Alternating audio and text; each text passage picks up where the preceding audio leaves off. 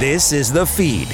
From Markham. From Richmond Hill. From Vaughan. From Aurora. East Gwillimbury. Whitchurch, Stouffville. From everywhere you are, this is The Feed, York Region's only news magazine dedicated to the issues, events, and stories that matter to all of us who live and work here. Welcome to The Feed. I'm Ann Rohmer. On the show, preventing a cyber attack, chefs who feed the hungry, and the dream of international travel once again. But we begin with taking care of business. The Ontario Chamber of Commerce was pushing hard for a vaccine passport system long before its implementation last week, stating that a proof of vaccination program would encourage more Ontarians to get vaccinated and allow businesses to remain open even as case counts rise. The OCC, by the way, is an independent, nonpartisan partner of Ontario business whose mission is to support economic growth in this province by defending business priorities at Queen's Park on behalf of its 60,000 plus members. Rocco Rossi, President and CEO of the Ontario Chamber of Commerce, is our guest now on The Feed. Welcome to the show, Rocco. Always great to have you with us. A real pleasure, and thank you for shining a light on this incredibly important issue. So there was a quote on September 1st. Here it is. Provinces with a vaccine passport system in place will experience higher economic growth, greater consumer and business confidence, and reduced risk of further lockdowns. Do you still feel that way about vaccine certificates?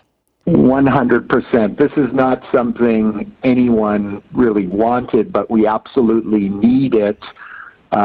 Because it is a key tool to reinstilling confidence to return to the economy, both for employees and for customers.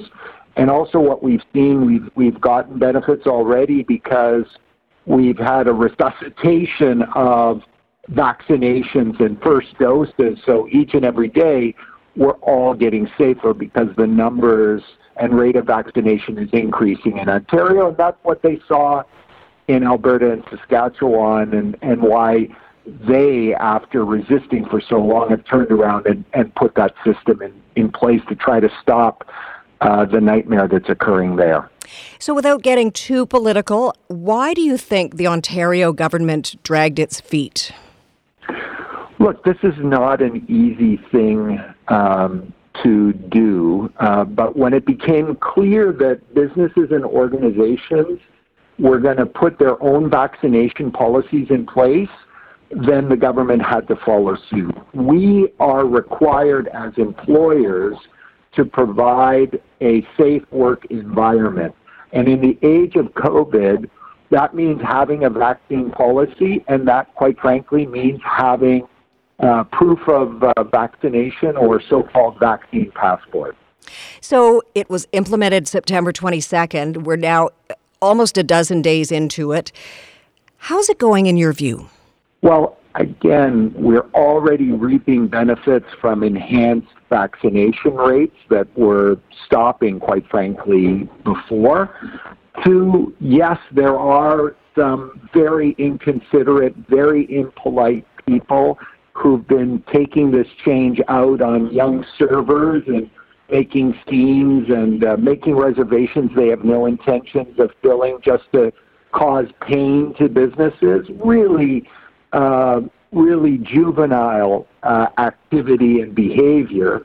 But by and large, incredible uptick in appreciation to the point that I'm actually getting more calls from businesses that want to be added to the vaccine passport system than those who are having problems with it. Because, as you know, there are some categories that haven't been included, and quite frankly, they'd like to be included and have the government say that they're included as opposed to them doing it and being, pointing themselves as targets for some of these protesting anti-vaxxers. So I'm not sure that many of us realized that there was a system by which businesses would be entered into the passport, the vaccination certificate system itself. I didn't realize that there were some that had been perhaps excluded or not added to it. So how does all of that work?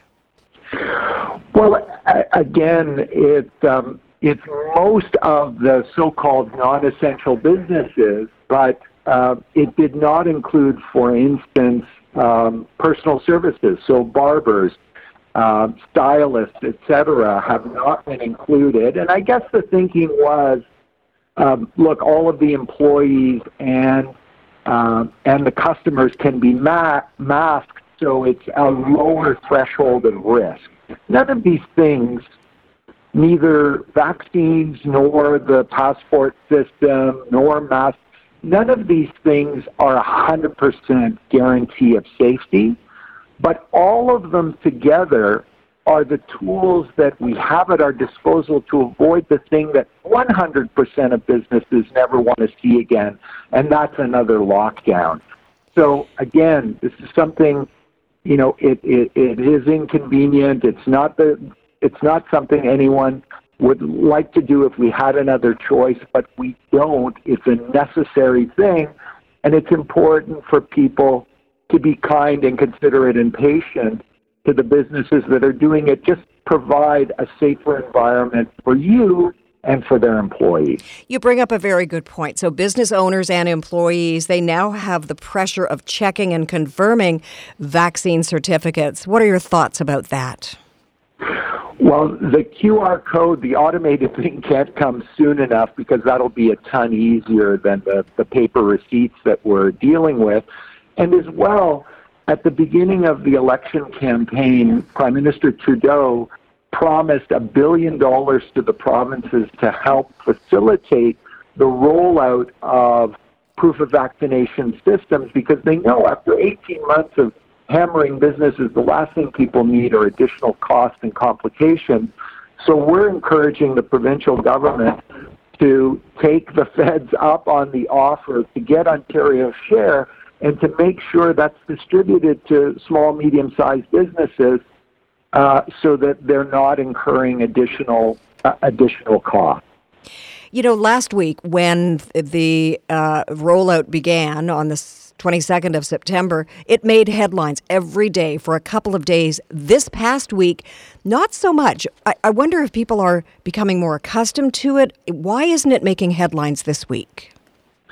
Well, it's like all things. There's always a learning curve, and there are things that can be improved and are being improved. But each and every day, for every one of those complaints, we've had, over 30, in some cases over 40,000 Ontarians rolling up their sleeves to get vaccinated because they want the reward that full vaccination brings, and that is bringing your life back to a sense of normalcy and helping to protect the community, to protect yourself, and to return the economy and life to normal. Where, Rocco, do you think vaccination certificates are most effective? Well, the single most important thing is that they've been an encouragement for significantly more uptake of vaccinations. And two, they are, and as the data will show, we continue to believe and hope, it will allow for increasing capacity. So not only are we protecting against a lockdown, but we're actually going to help to accelerate the recovery. So you already saw the government announce some additional capacity increases in sports and music venues. And we would hope that as the data shows that this is reducing the risk of spread, that restaurants on the inside dining can move from 50% to 75 to 100% so that they get the full value of the recovery and start to, earn the money to pay for the last 18 months of pain. You mentioned sports venues, and we hearken back to September the 28th, Jays games, 30,000 fans in the stands. That must have been very satisfying for you. You've been pushing for vaccine certificates for a long time.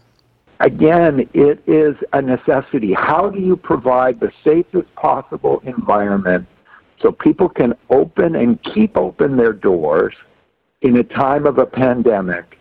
And this is a key tool. So we're delighted, and again, salute the government for putting it in place, salute the businesses for embracing it in the way that they have, salute the vast majority of Ontarians who recognize that this is this is a far lesser evil than lockdown, and so they want to participate. They're doing their part. They're being patient.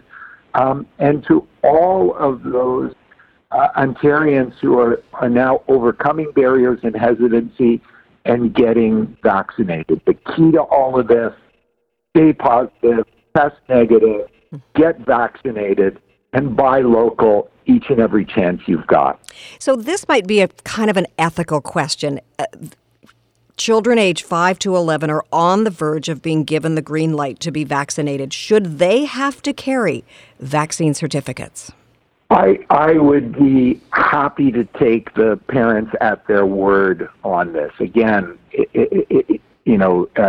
for children that young, suggesting that a 5-year-old is going to carry around a passport or birth certificate along with the proof of vaccination, I think is just adding way too much complexity. At a certain moment, we're going to have to use some of the honor system. That said, I'm encouraged by the data that's showing the potential for vaccination for children, and each and every shot at every age is making each and every one of us that much safer. Rocco, when the Premier speaks about vaccine passports, vaccine certificates, he is always saying we'll have it until necessary, as long as it is necessary, and then no more. So he's made it very clear that he's not really 100% comfortable with it, but he obviously understands it is a necessity, but he certainly made it clear that he would pull the plug on them as soon as possible. What do you think about that? And we totally agree. We've always been proponents to have proof of vaccination as long as we need it, but only as long as we need it. Because let's make things simple and less complicated for everyone. But as long as we need it, we need to have it in place. And right now we need it. And we've seen, again, we have object lessons in Saskatchewan and Alberta that this pandemic is not over yet. And the thing I would remind people, because I often hear from people to say, well, look, Rocco, in Ontario, we have 14 million people. So if you have several hundred cases or even a few thousand cases, it's minuscule compared to the overall population.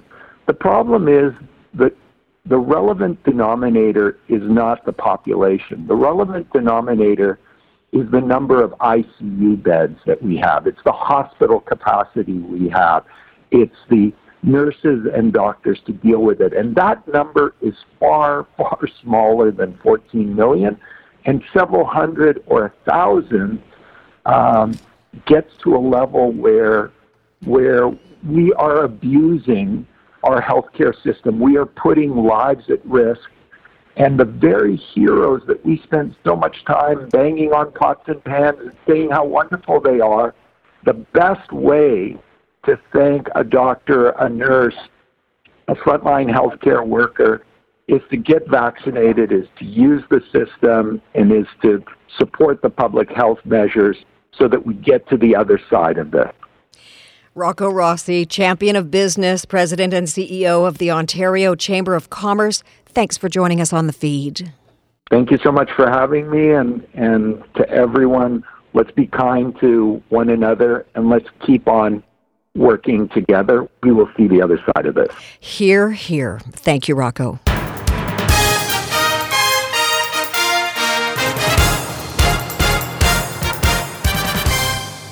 October marks the start of Cybersecurity Awareness Month. Tina Cortese with some key findings. How prepared are Canadian businesses in the event of a cyber attack? Well, let's find out with Alexander Rao from KPMG. Welcome to The Feed, Alex. Thank you very much for having me. So what can you tell us about the findings in this survey? So we had some very interesting findings from a small, medium business perspective, where we saw 94% of the respondents said that they are monitoring their environment for potential cyber attacks. On the other hand, only 59% of the businesses surveyed said that they're somewhat confident that they can actually detect a cyber attack in their environment. So even though we have a large amount of organizations monitoring, there's less confidence that they actually will see if a cyber attack happens in the environment. So that also means that we have a lot of organizations that don't even know until the attack or the ransomware might be launched within the environment is actually happening. So even though there's monitoring going on, there's a lot of organizations that are not able to detect and are unprepared for a cybersecurity attack. What does a cyber attack look like? Cyber attacks come in many ways, shapes, or forms.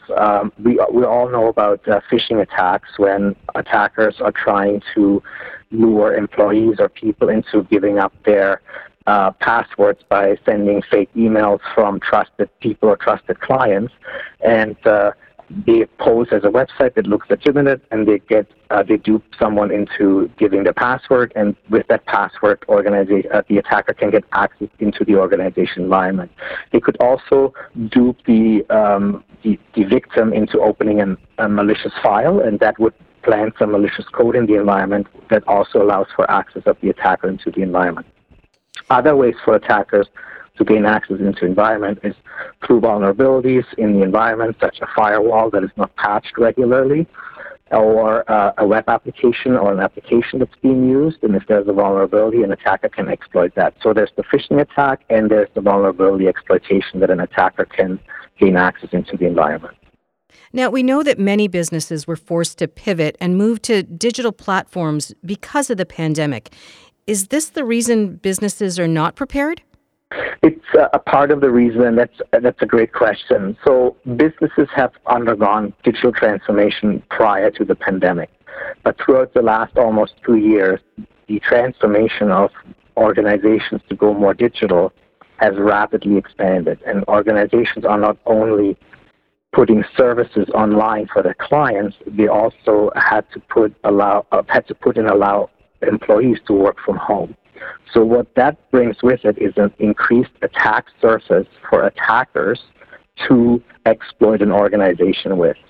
When I was mentioning phishing emails earlier, suddenly when people and employees are working from home, processes and procedures that have worked in the office environment where you quickly could walk across the hall and ask your colleague if an email was sent by them, that doesn't work when you're sitting at home and your colleague might be working from across the province. So organizations need to adapt to these new changed work environments to allow for cybersecurity features and processes in place to prevent such cyber attacks on this increased cyber threat surface that organizations have.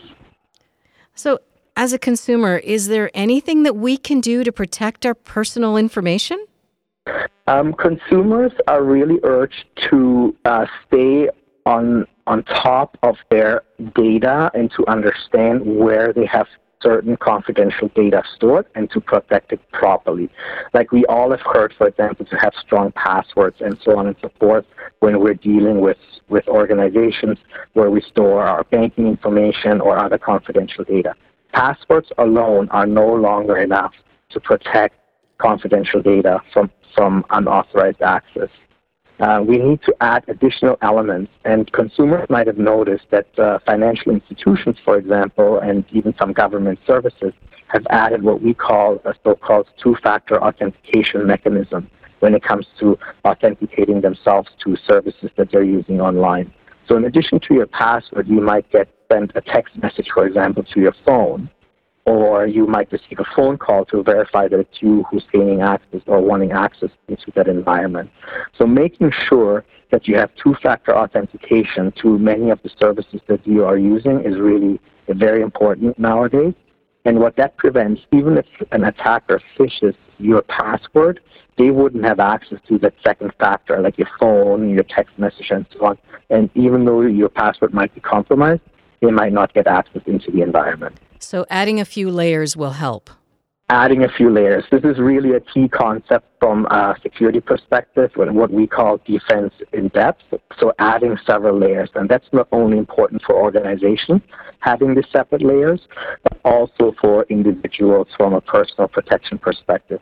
And what I also would like to highlight, in addition to how we can protect ourselves, not only in our work lives, but also in our personal lives, is cybersecurity awareness training. If we can train our employees and also ourselves personally about the importance of cybersecurity when it comes to dealing with digital data, digital identities, and personal identifiable information, we really need to treat that information like we used to treat cash or other valuable assets that we were carrying and trying to protect from unwanted eyes or unwanted hands. Oh, that's such a great piece of advice, especially because, the province is expected to roll out a digital ID program later this year. The QR code for our vaccine status is expected to be introduced later this month. Should we be concerned? There's always a concern about these types of data when it's being put digitally online, right? But on the one hand, we have to, trust the individual organizations and the government that they're doing their due diligence when it comes to protecting our data. But again, I bring it back to ourselves that we have some onus as consumers to make sure that we protect the data as well. So from that, it will be on our phones, right? So we have to make sure that we have passwords, that we have certain security measures on our phone, and the ability to, for example, when we lose it, we can wipe it, for example. So we want to make sure that certain security, human perspectives, so unauthorized people do not get access to it from the devices that we use, and also ensure and have the trust in the organizations that we're dealing with, that they're protecting the data that they're holding for us. And Alex, just before we let you go, one last piece of advice for businesses? Businesses should really look at how they can protect themselves the best. And oftentimes we understand, and when we talk to our clients, businesses do best in what they're good, and that's usually their subject matter expertise, be it a manufacturer or a retailer. If they sell well, they manufacture something very well. But cybersecurity is not their subject matter expertise. So my key piece of advice would be seek advice from the people who know what they're doing, from cybersecurity experts. Bring them into your organization, help them develop a resilient cybersecurity program, offload some of the technical cybersecurity management to a third party that can perform those services for a better return on investment for businesses rather than doing it yourself. And again, multi-factor authentication is also important for employees when they access company data, and as well, keep your software up to date with the latest patches. Lots of great advice there. Thank you, Alexander Rao from KPMG. We appreciate your expertise. You're welcome, and thanks for having me. After the break, food lovers unite to fight hunger. Do you have a story idea for the feed? Call us at 416-335-1059 or email info@1059theregion.com. Ann Rohmer and more of the feed coming up. This is 1059 The Region.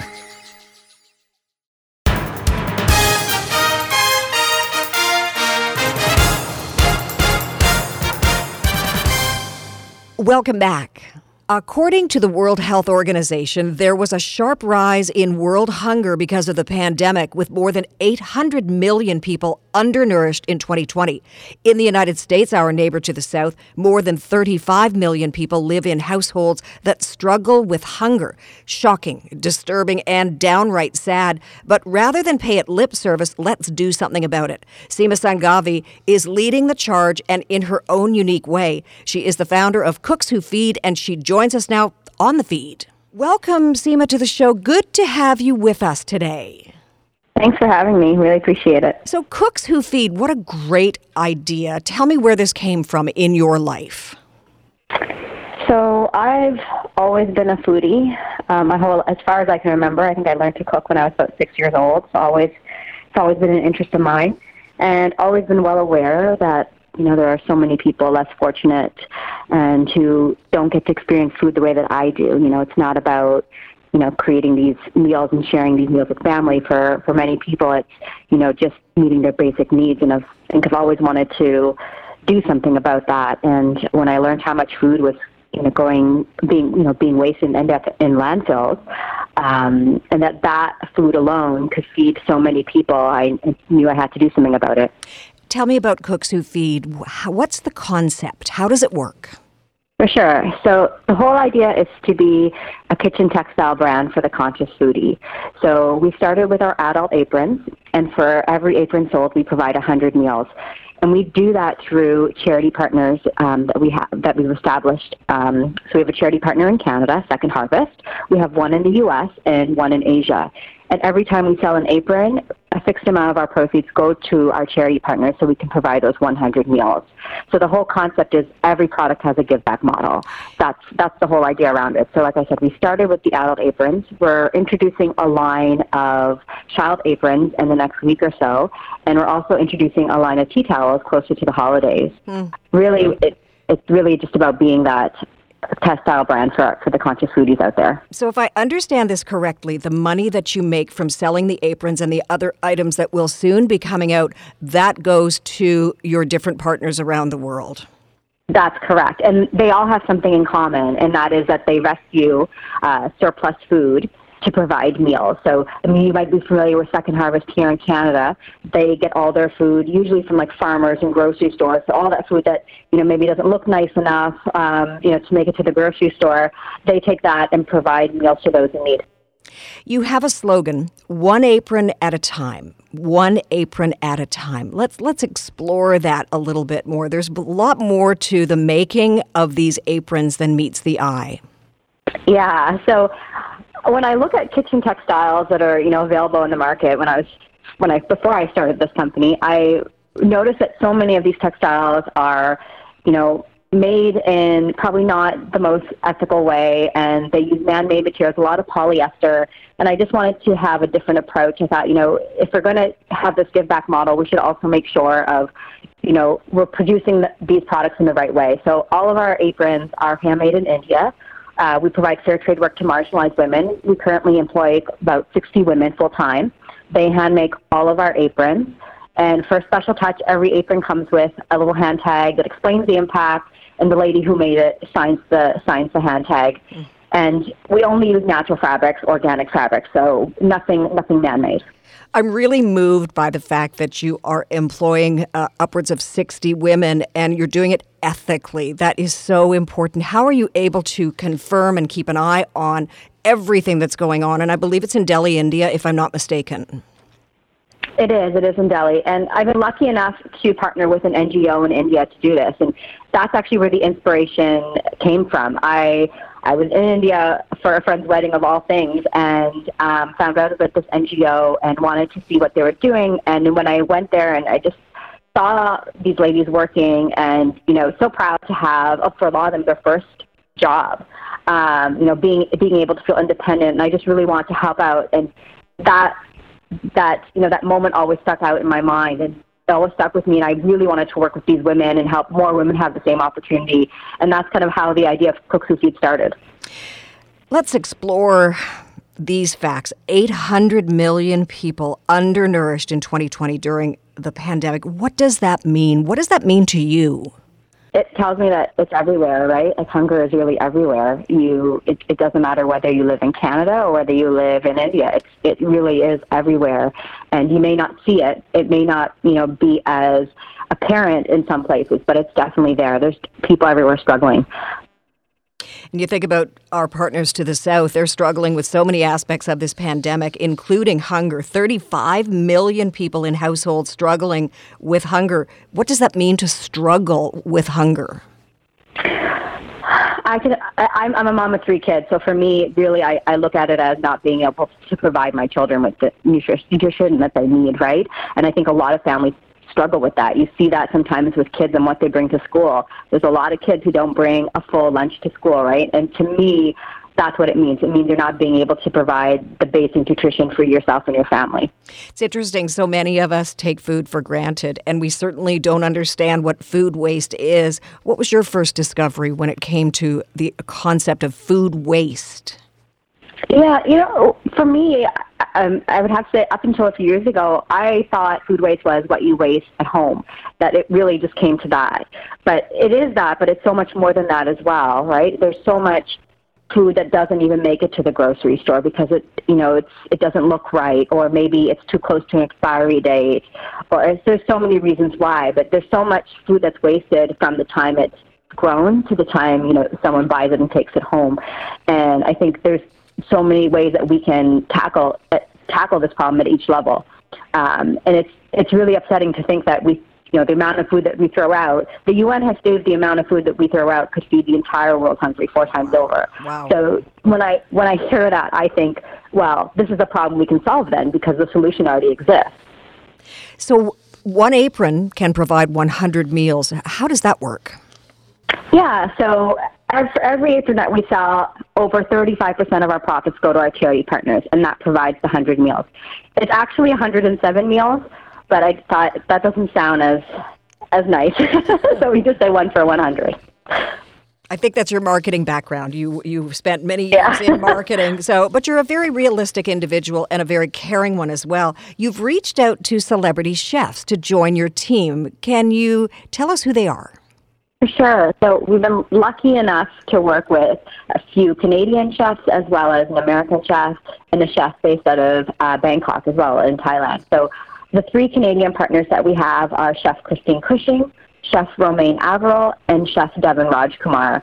Our chef in the U.S. is Chef Art Smith. I think a lot of people might know him from, he was Oprah Winfrey's personal chef for about 10 years, so I think he's got a little bit of a celebrity status to him. And then we also work with Chef Gagan Anand in Bangkok, who is a well-known Michelin star chef. And we're actually bringing on a new chef in closer to the holidays. We're going to be working with Vikram Vij out in Vancouver. He's designing our tea towels for us. And so their involvement is the design of the aprons, but it's also their stamp of approval, which I think is probably very important. So at this point, how many meals have you provided through your apron sales? So we're just under 300,000 meals so far. And what's your next goal? I want to hit the 500,000 mark before the end of this year, but our goal is to get to at least 1 million meals per year. That is what I've always, since we started this, what I wanted to achieve is to hit the 1 million meals per year. So if there are more than 800 million people dealing with hunger issues around the world, they're undernourished, do you feel that you're making a difference? Yeah, I definitely think so. That's what keeps me going. So I think any meal provides a difference, right, in someone's life. And I think that in addition to the meals, also providing a difference to the ladies who make our textiles. I haven't been able to travel and see them in the last couple of years now, but definitely, knowing that we've grown the team and obviously providing them with, their fair trade income, they're able to also lift their families out of poverty. It's definitely impacting their lives as well. And the goal for us is to, as we grow, hire a lot more women and also work with charities in different parts of the world so we can have impact in different countries. This is a multi-pronged initiative, that is for sure. So on a personal note, Seema, do you look at food differently now? My parents are both immigrants, and I was very much raised that you never waste food, that you always finish what your plate and don't take too much. So I've always had that lens, and I think I've always carried that with me, and I see that I'm also like that with my own children, don't want them to take more than they can actually eat and want them to finish every last thing. But I think I've been more aware for sure on the amount of food that is thrown out overall. Like I've never... Just to understand that, like I said, it could feed the entire world hungry 4 times over, that to me is mind-boggling. And I think a lot of people, they don't look at it that way, or they don't know that, and I think when you look at it that way, you realize, okay, this is really something that's really sad and we have to change. How can we get involved? Where do we go? What can we do, Seema? Well, you can definitely, I think anything from supporting your local food banks is amazing. Second Harvest, like I said, is our charity partner in Canada. Of course, if you are looking for a great gift for the foodie in your life or for yourself, go to cookswhofeed.com. Our aprons are beautifully made. Like I said, we're going to be launching our kids line very soon and a line of tea towels as well. Seema Sanghavi, the founder of Cooks Who Feed, thank you so much for being with us. Thanks for having me. When we come back, looking forward to international travel once again. Follow us on Twitter at 1059 The Region. Ann Rohmer and more of The Feed after the break. This is 1059 The Region.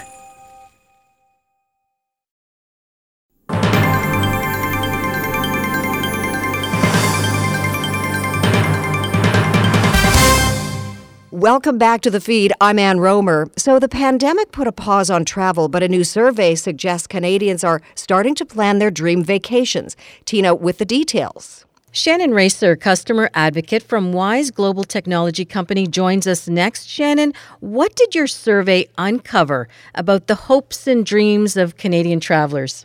So our survey findings uncovered some really interesting insights about how Canadians are feeling about international travel.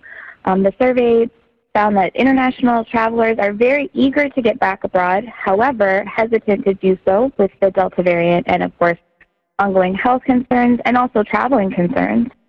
But new cultural experiences and a break from work or kind of just day-to-day life and, of course, sightseeing are one of the most common themes that are fueling those interests to really get back out there, travel, and get abroad. And so can you break down some of the key findings for us? Absolutely. So at Wise, we're committed to building the best, cheapest, and most transparent way to move money around the world. And we know that our customers depend on our solution when traveling internationally. So with so many travel obstacles that are to contend with, just in general, but also, living in the pandemic, and lots of international travel on hold, we really just wanted to understand how Canadians were feeling. So, and that was the goal of our survey. So we did find that more than half of Canadians, so it was 55%, they said that they have more of a desire to travel internationally than ever before. And I think a lot of us can relate to that too, because we're feeling very stuck either in our homes or wherever we landed. And so they want to travel now even more because of that feeling of being stuck.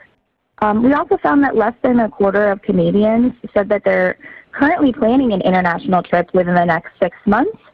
And of people planning to travel within this time frame, men and younger Canadians, 18 to 34, were more likely to be planning international getaways at 28% and 32% respectively. So another question we asked was what Canadians are missing most about international travel. And like I said, they want to see new sights, experience new environments, disconnect, relax. Some said they wanted to see family, but also learning about different cultures. So I think everyone's ready to leave their living rooms. Ain't that the truth? Now, in terms of your survey, how did Canadians and Americans compare in terms of their responses?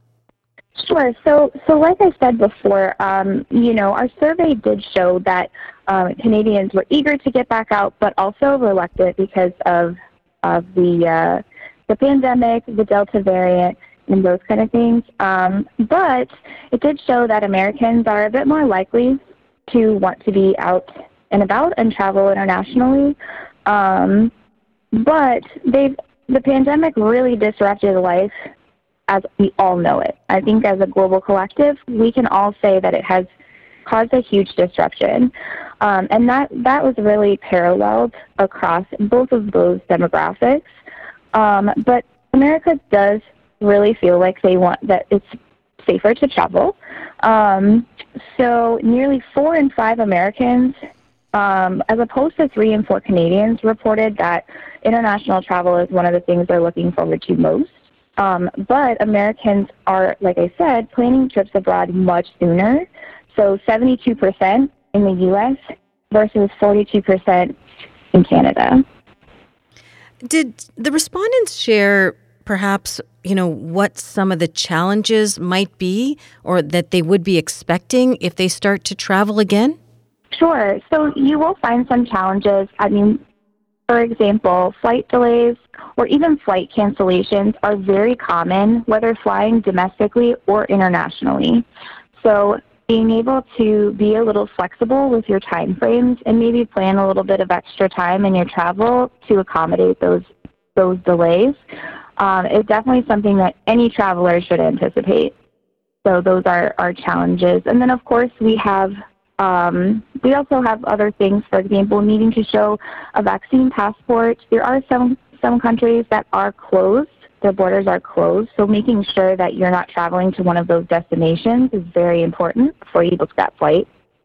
And then also certain airlines have different requirements depending on who you're flying with. So that's another challenge, is just being able to know that you're up to speed and prepared for anything that might come your way during your trip. And what about in terms of hotel prices and exchange rates? So when you're booking a hotel, you typically are going to book in your currency. We call that, we basically, it's your home currency, right? But oftentimes if you're going somewhere, if you're traveling somewhere that's international, they use a different currency. So it's actually better for you to be able to pay in the local currency of where you're staying. So that way you get the best rate. So when booking the hotel, make sure that when you get there, you let them know that you do want to, when you check out, pay in that local currency. So that way you're not paying inflated exchange rates and you're not at the mercy of banks who can charge you a markup fee of whatever they choose. Oh, some good tips there for sure. How does WISE technology help travelers get the most out of their trips? So at WISE, we our number one mission is to provide the fastest and least expensive currency exchange in the world. We offer that to not only travelers, but also we offer that for those who are business people as well. You know, we talk a lot about how we're itching to travel just for fun, but we also are trying to travel we also might have to travel for business reasons. So in that regard, we want to make sure that we're saving everyone as much as we can. And we're committed to help not only with exchange rates, but also just to help with different financial pain points that are associated with travel. With international travel being so difficult because of pandemic-related reasons, any way that we can ease the burden is something that we 100% want to do. And Shannon, if our listeners want more information about WISE technology, where can they go? They can go to our website. It's wise.com. They can go to any of our social media sites. We're across Facebook, Twitter, and Instagram. We also are on LinkedIn and YouTube. We have some great content on YouTube. If you want to watch some videos with tips and ideas, check us out. That's terrific. Thanks for joining us on The Feed. Oh, yeah. Thank you so much.